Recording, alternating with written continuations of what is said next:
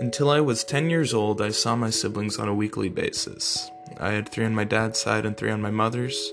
While I was only a half-sibling to all of them, I never felt as if I didn't belong with any of them. Despite all of its chaos and its flaws, my family was tight-knit, held together by my father, who felt that it was of the utmost importance that my family stayed together no matter what. Him being the stable but sole thread which held our family together led to it crumbling following his death in 2014.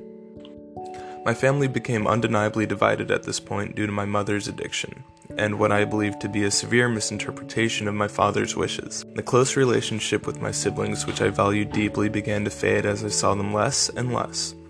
I went years without seeing my 2 brothers and only sister on my mom's side, while my visits with my brothers on my dad's side became less and less frequent. Entering high school, I felt a sense of loneliness that managed to pervade nearly every aspect of my life, as I felt separated from my family and had few friends which I could relate to.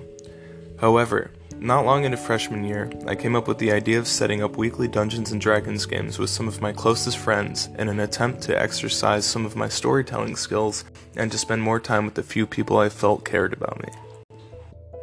We would meet at a local game store every Sunday and play from anywhere from 3 to 5 hours, and during that time we would craft everything from elaborate political dramas to absurd adventures that had us laughing until we cried.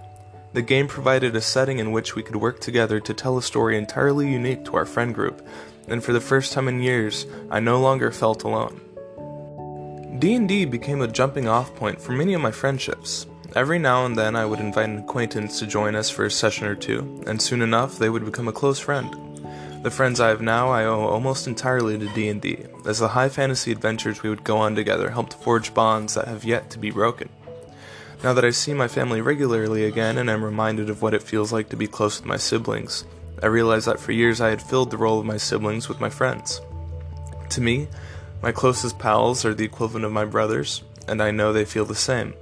I'm happy to feel like I have a whole family again, but I was never truly without one.